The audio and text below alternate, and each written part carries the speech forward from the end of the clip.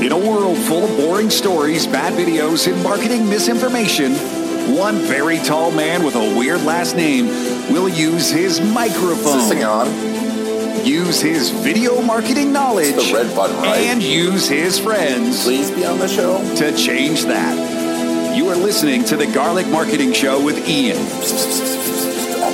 What? No, that's how you pronounce it. Well, if you say so, your host, Ian Garlic.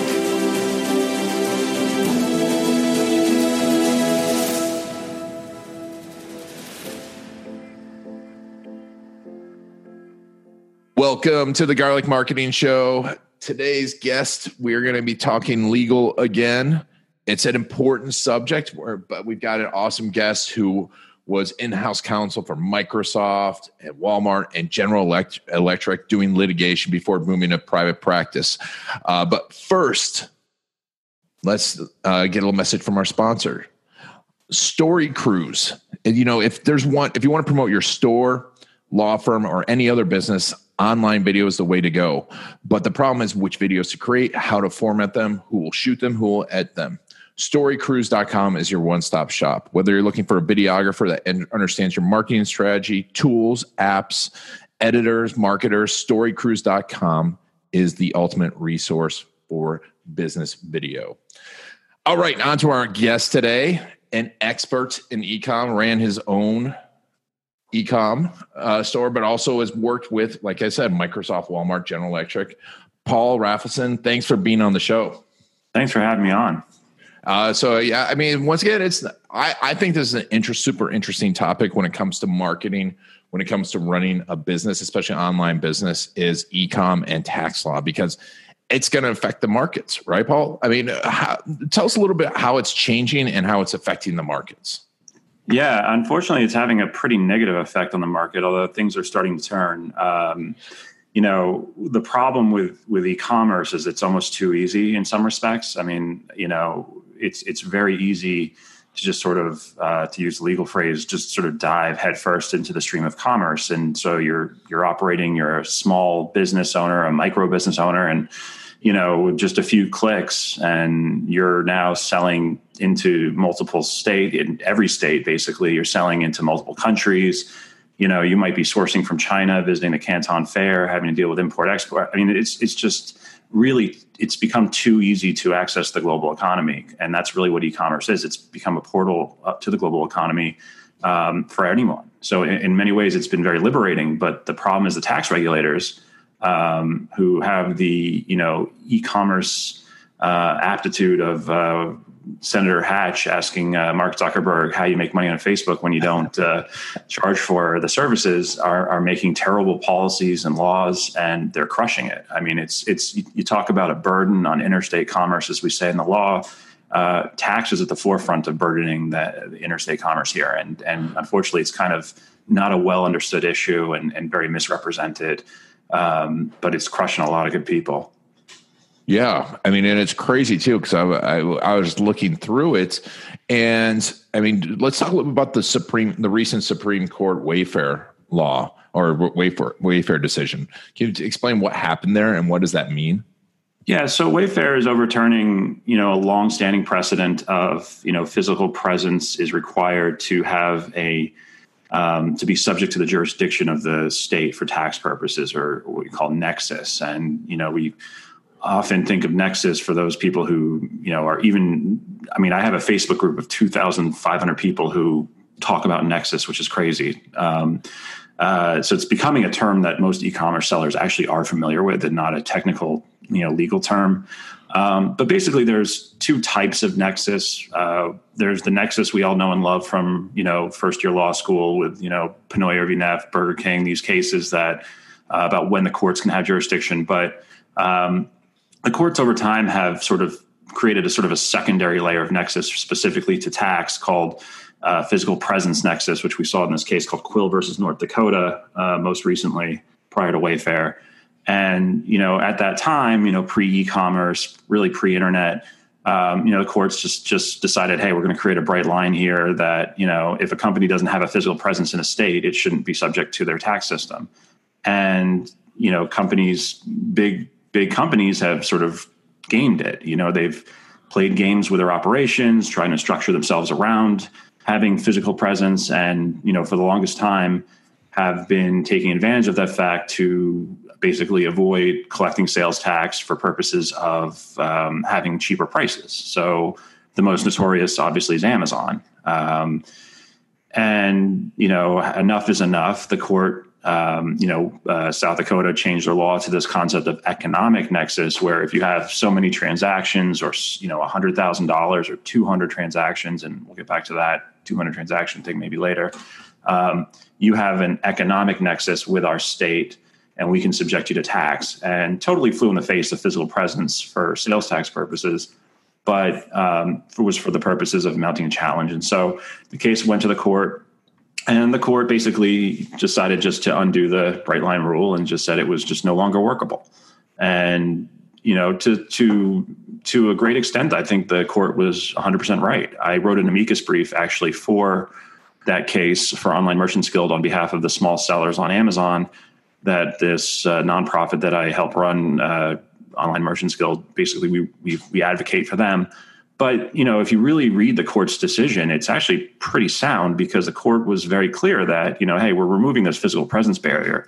But that doesn't necessarily mean that every small business in the world can now be subject to tax. The court was actually very specific in saying that we don't have anything on the record to really discuss the economic impact of, making a kitchen table enterprise file tax returns in every state, and sort of open the door to a future challenge.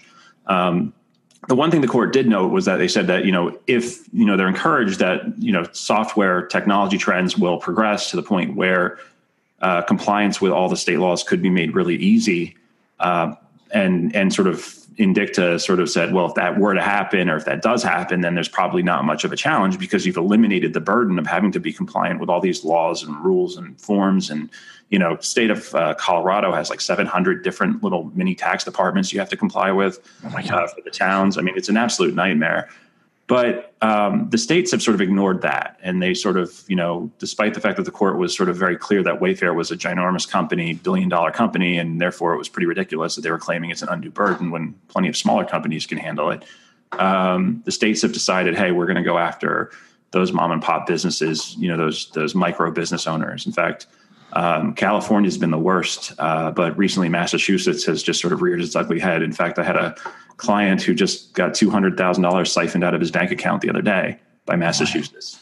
He's done. I mean, he can't make payroll. He's not. This guy's totally freaking out because they just made up a number and said, this is how much tax you owe. The funny thing is that even though I don't think he owes the tax under mass law, and there's a whole nother layer of BS around this, the actual tax amount in controversy would probably be more around $13,000, not $200,000. But it's a process just to get that fixed. And they've already taken the money. So, getting money back from a state, it's like, it's a nightmare. So, these poor people now have to hire lawyers who used to work for GE, like me, to help them. I mean, that to me, the fact that I have these clients, for tax cases, I always say that's sort of evidence per se of the burden on interstate commerce, because lawyers like me shouldn't really have clients like that. They shouldn't need lawyers who've done 50 state tax litigation. That's crazy. But yeah. Oof. Yeah. And it's scary. And I mean, I know so many people in that, especially like Amazon sellers that, like we were talking about, that instantly became not only national, but global enterprises. And now they're getting hit. And what are you seeing this do to Amazon sellers, to these types of businesses? Because it seems like all of a sudden now you're filtering out and you're giving preferential treatment to larger organizations.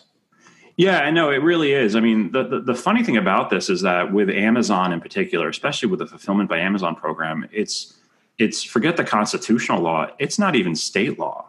I mean, the way Amazon operates their quote unquote marketplace is a bit, to say it's a marketplace is a bit ridiculous. I mean, Amazon controls the customer, they control the experience. It's not like you can advertise or direct customers to your own website. You think about it, the Mall of America. Well, I mean, if the Mall of America was like Amazon's quote unquote little mall, every sign would say Mall of America and, prominent display and, maybe, sold by Apple and fine print somewhere.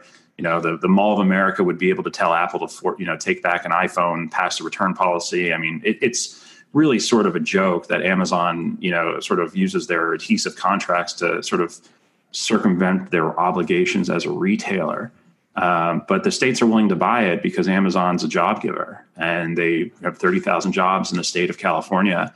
And despite the treasurer of California writing a 5-page letter to Amazon, dictating all the reasons why, 5-page letter to California, dictating all the reasons why the sellers are not responsible for the tax, but Amazon is, Governor Newsom has decided, to go head on against the sellers and give Amazon a pass that makes absolutely no sense. And, she used to be the head of sales tax. That's the funny thing too. I mean, she was on the board of equalization. She was like the top people in the sales tax department in California. So she knows very well how it works. And for her to have gone out on a limb like that, I mean, I admire her, Fiona Ma, I admire her a lot, because it's not like a lot of these people are out-of-staters, they're not her voters, but she just in principle, sees how wrong this is to do that. But Amazon's been so influential in being able to sort of, get states to look the other way and give them a pass. And so when you talk about things like the retail Armageddon or apocalypse, and, I just love when state officials will blame, a kitchen table enterprise in Iowa for the retail apocalypse in their state, not the fact that,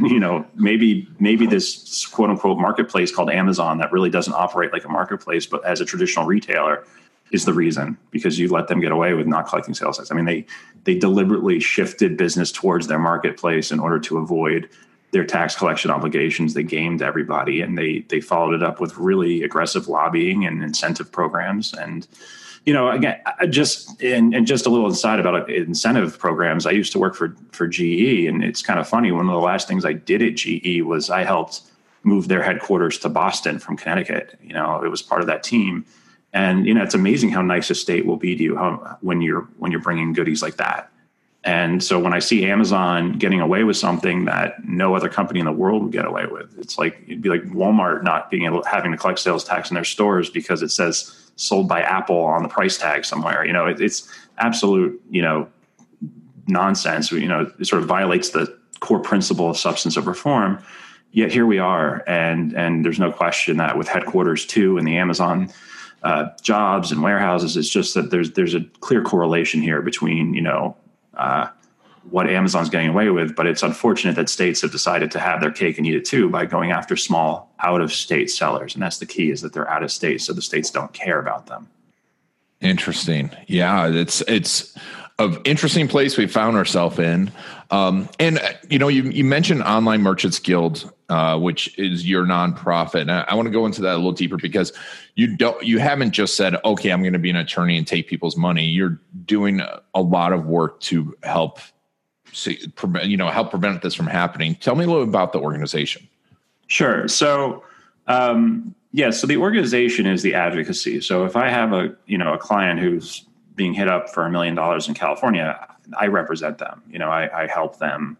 I have co-counsel in California I work with, but we take that's my practice, right? The Online Merchants Guild is an advocacy group that I volunteer to help start, and sort of the first of its kind trade association for e-commerce sellers. I think one of the biggest surprises to me coming into this space was that, Wisconsin cheese farmers have a trade association representing the collective interest of the Wisconsin cheese farm industry.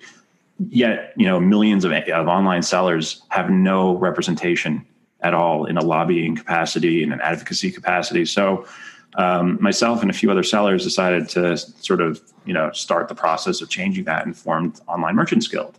And basically we are, like I said, I volunteer a lot of my time because I think the legal issues are really cool. I mean, they're tragic, but it's this cutting edge constitutional law stuff. And as somebody who spends a lot of time in state tax litigation, especially common law, is key. I mean, that's everything we do is the Constitution, right? I mean, in federal tax law, when you argue the Constitution, you usually end up in jail, like with Wesley Snipes. But in state tax, it's pretty common. And this is some really cutting edge stuff, and I wanted to get involved. So I'm happy to volunteer and be an advocate, because I just see how wrong this is and how wrong these government actors are, and we've got to stand up to them and push back. So I think it's been a good lesson too. I think I do tell people, had you had a trade association that sort of advocated for e-commerce, 10 years ago, this probably wouldn't have happened. Somebody would have been out in front of it and, been advocating in the other direction. Currently, we are lobbying heavily in California, both on the back tax issue, that is sellers being held accountable for back taxes. We've lobbied successfully to make Amazon the tax collector starting October 1st. So now we're just focusing on the back tax issue. And we've also worked on the first of its kind seller protection law. So California has an assembly bill in going through the process right now. It just came out of the Senate Judiciary Committee called AB 1790, which has really, cool seller protection language. It's not perfect, but it's the first of its kind, and it's a starting point where, Amazon has to disclose with specificity why you're being suspended or why they're holding your funds, or, can they compete against you? We want sellers to carry insurance to kind of filter out all the junk from China that's burning people's houses down, where there's no accountability. Amazon seems to be structuring their system in a way where if you're in China, you have a bigger advantage. I mean, they even have this private boat for sellers just in China that's cheaper freight than typical. Wow. Yeah, it's really, Amazon wants to keep the prices low. So they really go out of their way to encourage sellers in China to sell direct, but there's no accountability. And Amazon, every time there's a case that, Amazon is, somebody tries to sue Amazon on a product liability theory, Amazon keeps playing this marketplace card. However, that has changed. Last week, there was a decision in the Third Circuit in Pennsylvania where the court actually did find Amazon could be held liable. So I think people are starting to wake up to the reality that this use of the term marketplace in the context of Amazon is probably a bit BS, that it's probably just, it's all form, no substance. Whereas, eBay certainly has more of the feel of a bazaar, although you could say that a lot of the same things about eBay. It's, I sort of look at it as like a spectrum where you have Amazon on one end, maybe eBay in the middle, and then you've got sort of Craigslist and Facebook on the other end, right? Where, you really are the seller in those scenarios, or your own Shopify site, where it's your own website, your own branding, right? You're the direct seller. But with the Amazon marketplace, and you read, when you go through the process, I mean, most consumers I talk to who shop on Amazon just say, I buy Prime. They don't even know who they're buying from, right? They don't know the name of the seller. They don't care. They might know their product, but they don't know who the seller is, and nor do they care to know. They're just clicking because they're a Prime member. Interesting. Yeah. And I personally order through Prime, but I've noticed I've ordered less and less because the quality has gone down and down. And, and it's easy to get caught up in one of those Chinese deals where, it's fulfilled and everything, but then you realize this is a complete scam. Yeah. And I wonder too, so how do you see this? Because I see a lot of Amazon sellers. I've been at a lot of Amazon seller events, and a lot of these e-com businesses start on Amazon. Do you think that's still a good idea from a legal standpoint? And don't forget here, guys, if you're listening, this is not legal advice. Paul and I are not your attorneys. Talk to your attorney. But, from a legal standpoint, how would you be starting an Amazon business?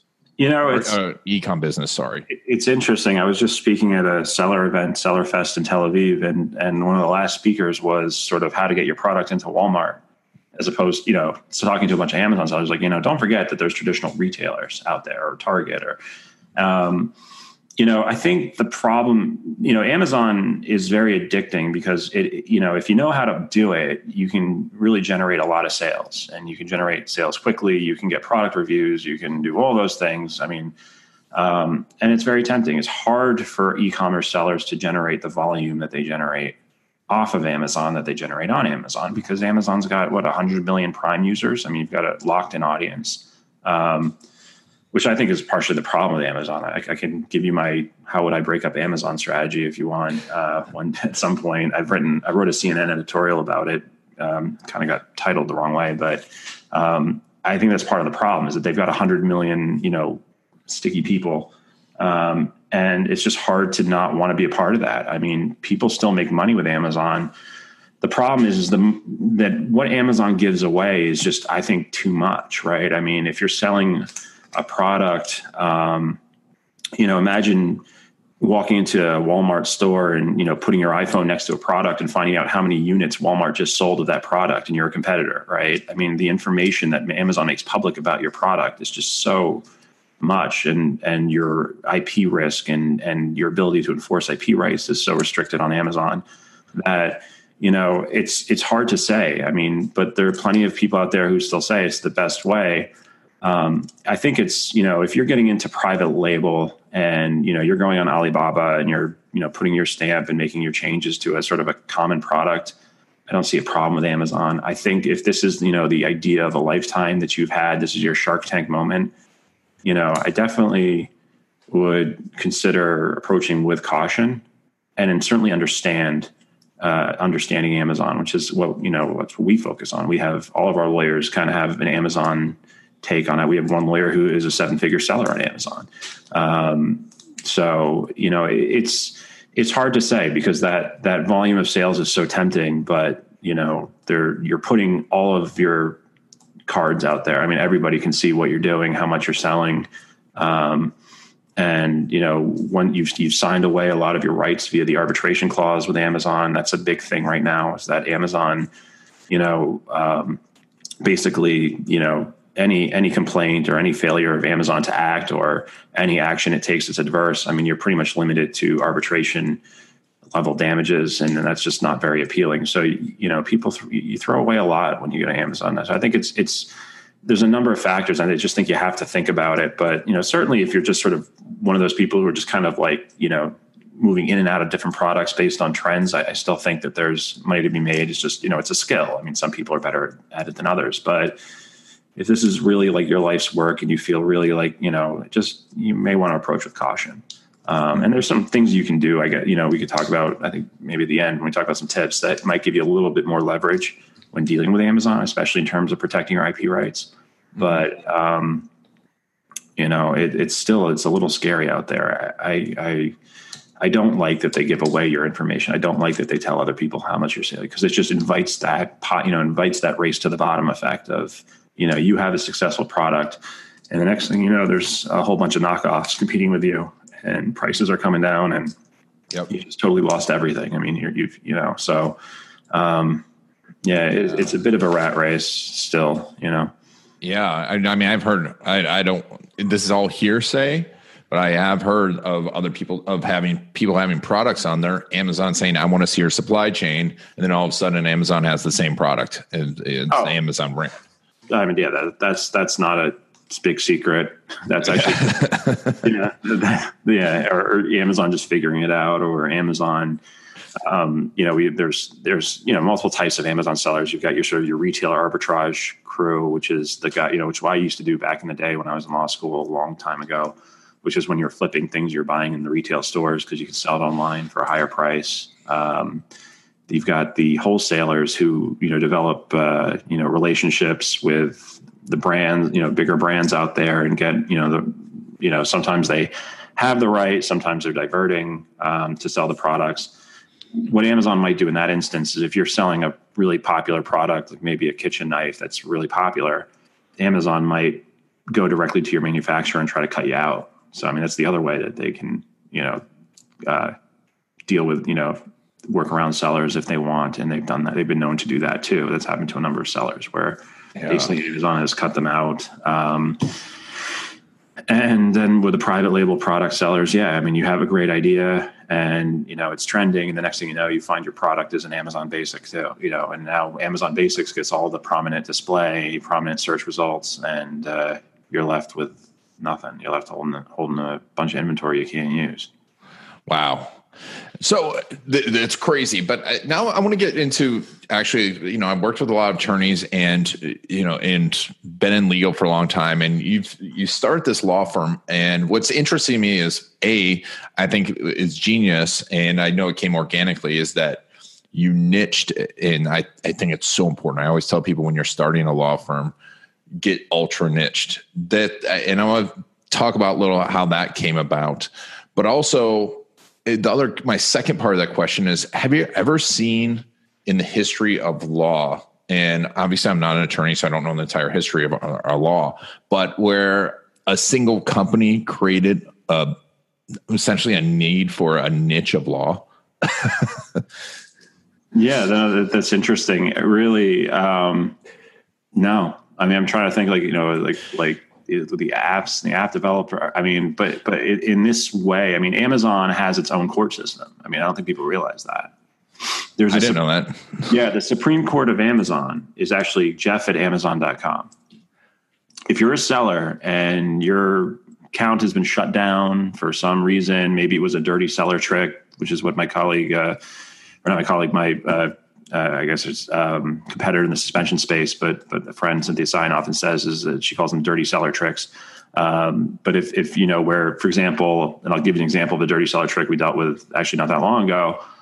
Somebody claimed to be a design patent owner of a product that one of our sellers was selling, and it wasn't even infringing. And we don't usually go into infringement because that can open up a whole can of worms. But what was interesting was the person claiming infringement was the rights owner, and the rights owner was dead. And that doesn't mean that you can't have a rights owner. It just means that, but they were actually claiming to be that person, right? You know, they were Bob rights owner, but Bob rights owner actually died. So there's no way Bob's rights owner can be writing an email and signing his own name to it, right? And it used a generic Outlook.com address. So, you know, you basically have a dead guy claiming that, you know, somebody's infringing on their patent to get them knocked off so that their competing product can sell, right?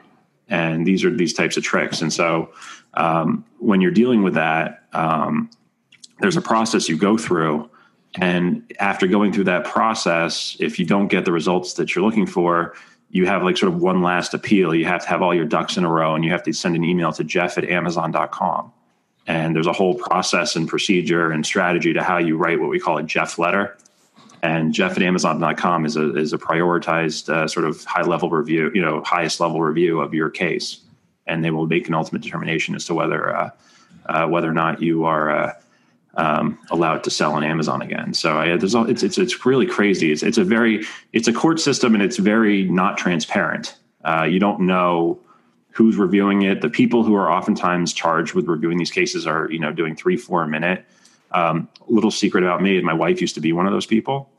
She was one of the first when it was a little bit less process driven and more actually had to think. And she was in Amazon, they call it Seller Performance now. When she did it, I think it was called TRMS. So one of the other reasons I just happened to know a lot about Amazon, in addition to being a seller, is that everybody I knew when I lived in Seattle, I used to hang out with the Amazon people more so than the Microsoft people. And I learned a lot about the Amazon marketplace through working with the people policing it, or knowing the people who policed it. So sort of weird fact pattern that just sort of led me down this road in terms of, tax becoming the top issue, and then having to know a lot about it. Interesting. Wow. This is fascinating stuff that most of us don't know about. And, you know, we just click and order and don't realize all this stuff happening in the background. Let's talk about how you went from in-house counsel to private practice to this very niche private practice. Yeah. So I was loving life as an in-house lawyer. I was, for years I was at Microsoft, and then I got recruited to go to Walmart in Arkansas, which, you know, sounds crazy, but actually was really cool. And then I got contacted by GE's outside recruiter who does all of GE's recruiting.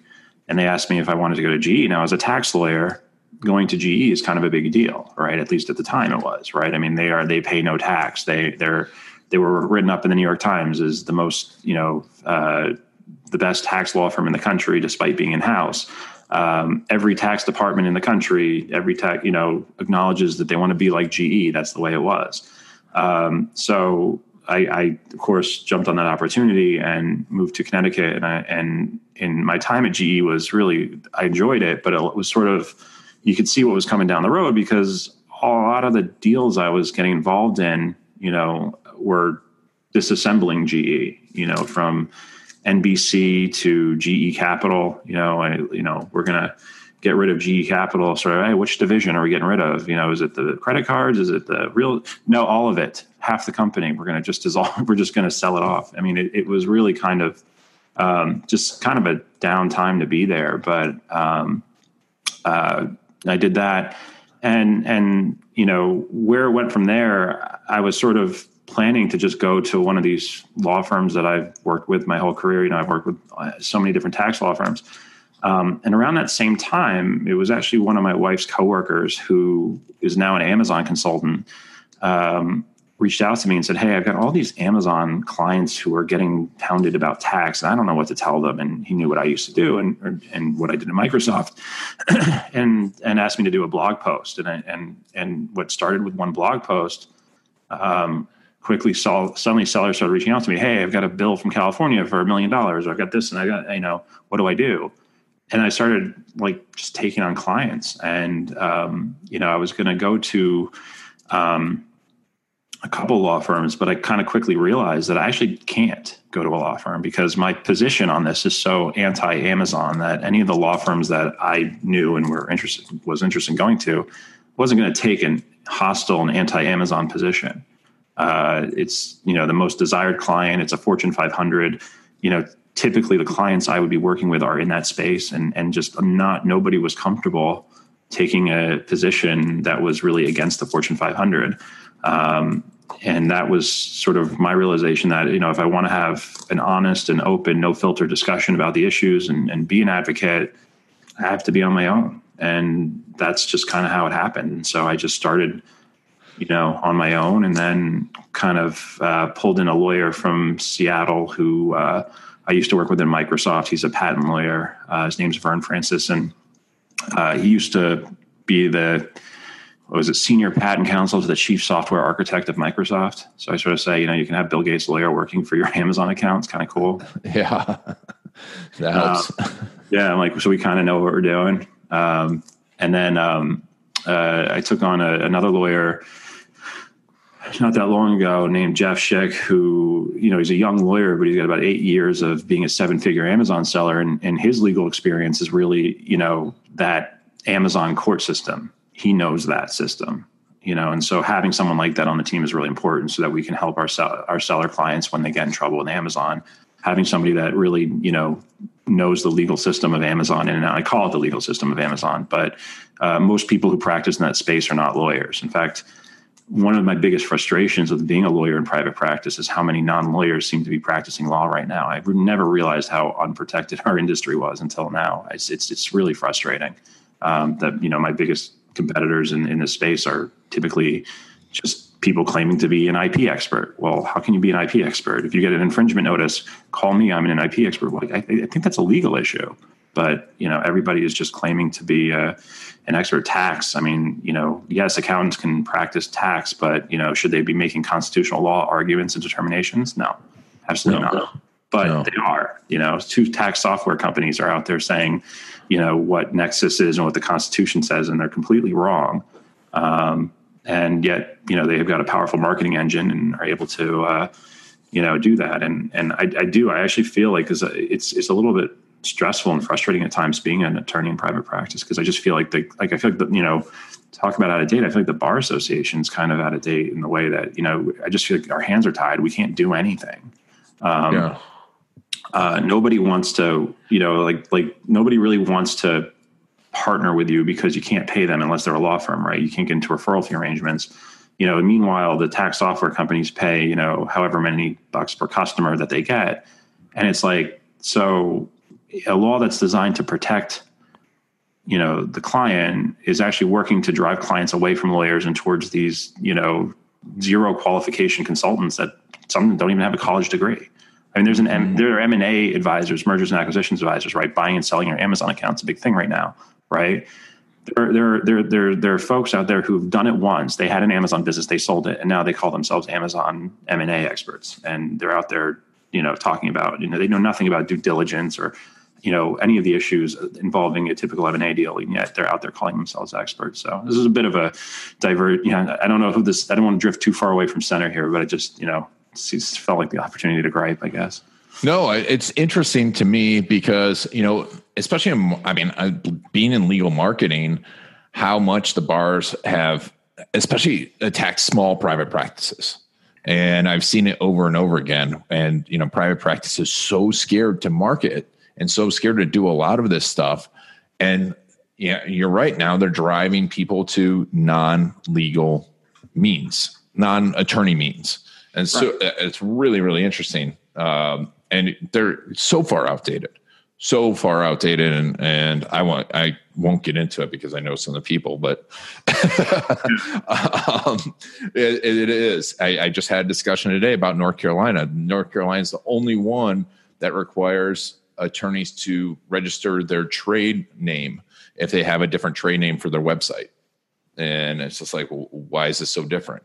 But that's neither here nor there. I mean, it's like, I mean, with the internet, people are smarter. They do their research to do it. I mean, it's like, it's just different now than it is back then, but it just seems like it's like, I almost want to resign my law degree and just practice as a consultant. It's like, what's the point? You know? I mean, my clients don't want to litigate. They can't afford it. Right. I mean, I'm not going to be going to court on behalf of my clients anytime soon, at least most of them. Right. I mean, it's just, what's the point? I mean, it's so discouraging. And I never knew, obviously being in tax, we do deal with it because we have like, when you're a tax lawyer and your competition is like Deloitte and Touche or Price Waterhouse, because they're kind of like quasi practicing law. In fact, those big four accounting firms employ more lawyers than the biggest law firms. Right. But they're not practicing law. Right. I know that frustrates a lot of my colleagues in the legal space, but even at this level where it's like, I did something once and now I can call myself an expert because I think it's just rinse and repeat every time. Or, people, it's just, I don't know, it's frustrating. And then of course there's the LegalZoom side of things where, these Amazon gurus will say, don't hire a lawyer to do anything. Don't hire a lawyer for a trademark. Don't hire a lawyer for a corporation. Just open up a Wyoming LegalZoom, go get the Wyoming special from LegalZoom and you'll be just fine. And I'm thinking to myself, if you sell a hoverboard and that hoverboard burns someone's house down and there's three people to sue, the manufacturer in China, you and Amazon, you're probably the primary target. Now you might have insurance, but I'm like, if you have any net worth, do you really think the LegalZoom LLC you formed and probably didn't maintain or do anything right is going to be the best form of protection for you and the assets that you have? I mean, if you're a kid out of college, that's one thing. I get what do you have? But I mean, smart people listen to these gurus who some of whom have no credibility. I mean, they've been caught faking, pictures of Lambo, renting a Lambo for the day and faking pictures. And it's like, these are the people we're getting legal advice from. And so the Bar Association this is what's happening. I mean, this is what's we're getting advice from gurus and Lambos, not lawyers. And something's got to give because it's a lot of my clients come to me, especially tax litigation clients, the ones who I have to actually write appeals for, because they listen to a non-lawyer tax advisor who's not even an accountant, one of many out there. And they told them to, go register and collect and sales tax in California and work out a deal. And it turns out the deal California wants to give them is $1 million on a payment plan. That's not going to work for them. I mean, these amounts might have bankrupt them, and legally, they were not obligated to collect in California, and yet they were given that advice, and now they're down a road where it's too late. I mean, it's just now you got to go to appeals because you've gone past the point of no return, right? Yep. Yeah. And it's crazy to me. And on top of it, just the added layer of complexity that you talked about. How many attorneys are staying up to date on this, even if they are, attorneys? It's true. I guess my message for attorneys is just be mindful when you're dealing with Amazon sellers that you're not dealing with a small business. You're dealing with a global small business. It's a totally different type of thing. It didn't exist 25 years ago when that sales tax decision was made, right? These are global small businesses. I mean, it doesn't even, when they made a tax court decision, when the Supreme Court decided physical presence was the rule, I mean, the thought would be the thought process obviously was that if you were to have physical presence in 50 states, you had to be a big company, right? Mm-hmm. Well, you're going to define physical presence as an Amazon warehouse, which I think is complete nonsense and violates the due process clause. Look up J. McIntyre v. Nicastro, 2011. Lack of purposeful availment. But nonetheless, I mean, if that's how we're going to look at it, then, there you go. You have Nexus in 50 states, and all you've done is ship a box to you gave a box to UPS, and you have a Nexus in 50 states, and it's really there's just a lot of confusion out there. Prop 65 in California. I don't know if you know what that is. That's the little sticker you have to put on your product to say that it causes all sorts of diseases, or else you're in violation of So like if you rent a car in California, oftentimes on the glove box, there'll be a giant sticker that says Prop 65 warning. The chemical used to make this, in this process of manufacturing this product have been known to cause all sorts of diseases. That's a California law, but how do you bifurcate your supply chain to only put a sticker on a California product? You can't. So, people in, Connecticut are getting, hit by sort of bounty hunter lawyers who are going after Amazon sellers for Prop 65 violations, saying you didn't put a proper Prop 65 warning on your product or you didn't test it. And it's like, are they even subject to the jurisdiction of California if all they did was turn their box over to UPS and it went to an Amazon warehouse? I mean, it's there's so much, it's such it really is the legal Wild West, this Amazon thing. And the way to fix it, really the way to fix it is just to kind of look like what we said with tax. Just why is Amazon any different than any other retailer in the country? Why is Amazon different than Walmart? Why is Amazon different than Target? They're doing the exact same thing. These sellers are effectively suppliers. They are in essence suppliers. They don't have any other rights in the contract than a supplier would normally expect. Amazon just sort of calls them little individual retailers, even though they get no retail presence in the transaction, no privity of contract with the consumer. And I think that is going to be the way forward, is that, we're going to have to stop, looking to these sellers. But for now, just be mindful. It's the Wild West, but your seller clients, opening up a tea shop around the corner is a lot different than starting an Amazon business these days. There's just a lot more headache that goes with it because it's the complete Wild West right now. Wow. That's crazy. All right. Well, then on a positive note. Yes. What are some of your Amazon seller tips that you can give them? So one of my favorite tips right now is I want people to think about intellectual property differently. I think Amazon has this program called Brand Registry where you register your trademark and you can enforce your rights. And I want people to think differently and think about possibly holding your intellectual property in a separate company than the company you register for Brand Registry. And you can do that. And the reason is that what we've noticed is that when it comes down to have to take someone down for IP violations, Amazon's actually more responsive when you're an outsider. So in other words, an outsider means somebody who hasn't signed an arbitration contract with Amazon. So think about being a distributor for Nike and that distributor doing business with Nike versus Nike itself, right? When Amazon gets a cease and desist letter from Nike or gets a takedown notice from Nike, they're going to be much more responsive than maybe, some dispute result with the distributor, because Nike's an outsider enforcing their IP rights. Being an insider, having signed Amazon's arbitration clause, they seem to be slow to react. So, consider, being careful about how you structure your business. And it's kind of crazy to think that small businesses might need IP holding companies. But if you have a valuable product and you have valuable intellectual property and you want to keep others from stealing it, consider using an IP holding company. And the other thing is don't forget common copyright. Digital Millennium Copyright Act has a takedown procedure. It's statutory. It's a great tool. Everybody's focused on trademark, but you have natural, you basically have a copyright the moment you create something, but why not register your copyrights? It's very easy and cheap to do.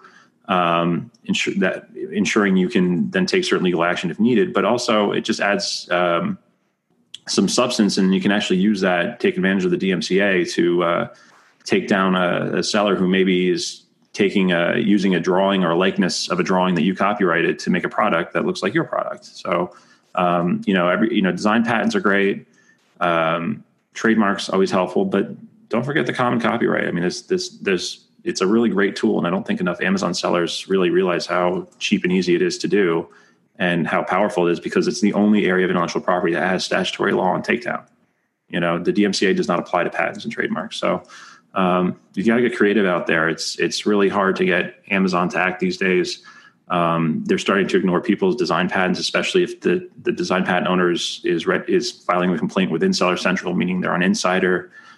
So these are just some strategies you can use. And then last bit of good news is on the sales tax front. The one thing that has changed is, thankfully, a number of states have passed these seller marketplace facilitator laws. So, starting October 1st, California will be collecting sales tax already. A number of states are already collecting sales tax by making Amazon do it, not the sellers individually. And I think that's the trend. So, I mean, if you're thinking about selling on Amazon right now, or you've been reading some sales tax blogs, you really need to think twice before you go registering for sales tax in a whole bunch of states, because it's really it's not what it was 2 years ago, and I wouldn't have advised it then. And I'm not saying not to do it, because everyone's situation is different, not legal advice, but I'm just saying that a lot has changed since then. So definitely be careful what you read. And even that 200 transaction test, for your Shopify site, a lot of states have pulled back on the 200 transaction tests. You sell something for $20 times 200, that's $4,000.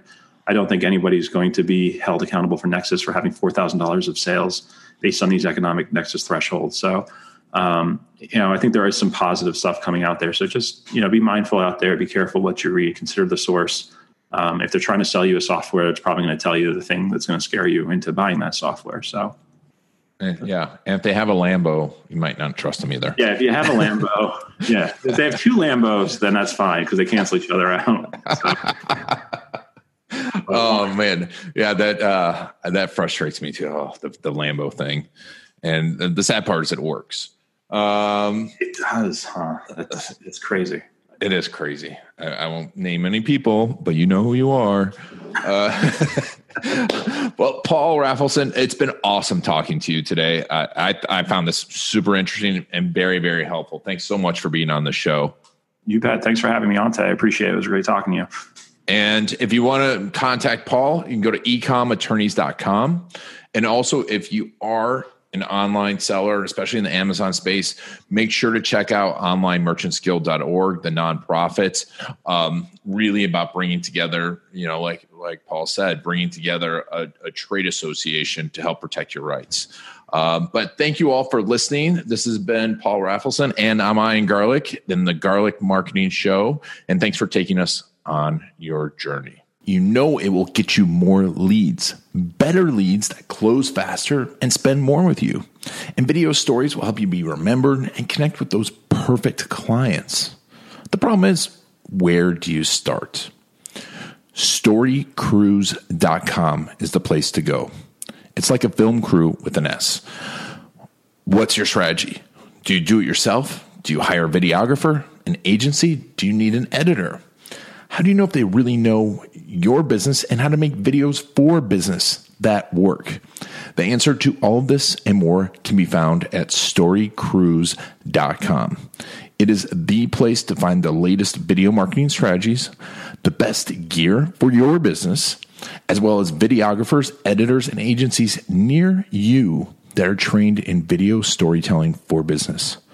Go to StoryCruise.com/garlic to get special insider info for listeners of the Garlic Marketing Show, including special access to several of my courses, including my case story course. Go to StoryCruise.com/garlic to get a whole bunch of special offers just for listeners of the Garlic Marketing Show. Whether you're looking for a videographer or to do it yourself, go to StoryCruise.com/garlic to get started today. That's it for the Garlic Marketing Show. If you want to get the inside scoop and the latest techniques, make sure to follow Ian Garlic on Facebook.